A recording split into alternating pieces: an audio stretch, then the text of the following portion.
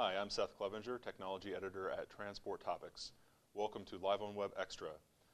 Here we'll go ahead and answer some of the questions that we weren't able to get to during our Live on Web today on electronic logging and the ELD mandate. So let's go ahead and address some of those questions. We have several questions on sector-specific concerns regarding the mandate, including heavy haul and ag haulers.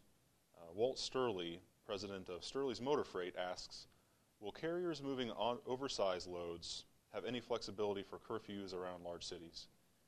And Justin Larson, an agent with Fisher Rounds and Associates, asks, will there be any leeway for livestock haulers?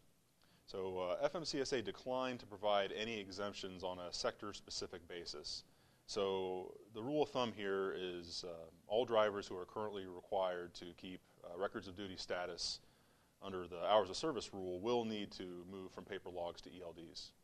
Again, the exemptions that were included in the rule are drivers who use paper logs no more than 8 days during any 30-day period. Another exemption covers drive-away, tow-away operations where the vehicle driven is part of the shipment. And there's also an exemption for drivers of trucks manufactured before model year 2000. We also have several questions on short-haul operations. Brad Walker, safety manager at WM Johnson Truck Line, asks, do drivers who stay within a 150 air-mile radius and return to the home terminal daily need to use e-logs?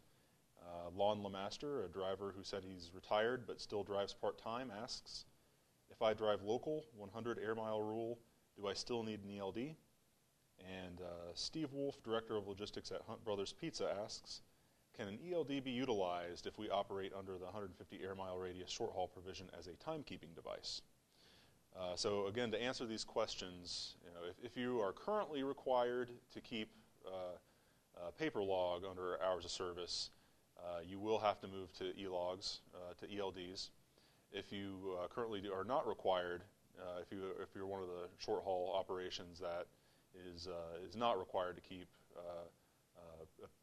rods on a paper log, then no, you will not have to use ELDs. And Steve's question, I didn't see anything in particular in the rule about using the device as a timekeeping device, but I didn't see any sort of restriction on that either. A question from Daniel Baca, manager. How can an ELD help keep dispatch in real-time status? So if you have an ELD product that does provide data back to the back office, a telematics device, yeah, I mean, this is ultimately a planning tool for the operation. You can use this information to make better decisions when you dispatch your drivers. The dispatcher can make sure that the driver has enough time to deliver another load. You'll have to make sure you have an ELD that's capable of that, though. So that may be one thing to ask a vendor as you move forward. We also received a question from Susan LeBlanc at Rogers, and she asks how someone with GPS installed knows that it will meet ELD requirements to allow grandfathering. So if it's an automatic onboard recording device, or AOBRD, it should be fine. As long as it's a compliant device you can use today to record hours of service in lieu of paper logs, that should take you through December of 2019. Now, if you're only using GPS for vehicle tracking and you're not using the e-log component, then that won't count. You will have to be using the electronic logging function. And we also have a question here from Barry Blanton, back to the question about lease and rental. Will rental truck providers, such as Penske, be required to supply ELDs for their trucks, or are portable ELDs available? So again, FMCSA says that it does not regulate truck leasing and rental operations, but that, again, that does not remove the requirement of the carrier to use an ELD if you are covered by the mandate. So there will not be a requirement for leasing and rental operators to do this. They may choose to do so. They may offer technology packages to carriers, or carriers may choose to use a plug-and-play ELD that they bring into the truck and can remove when they're finished with a rental, for example.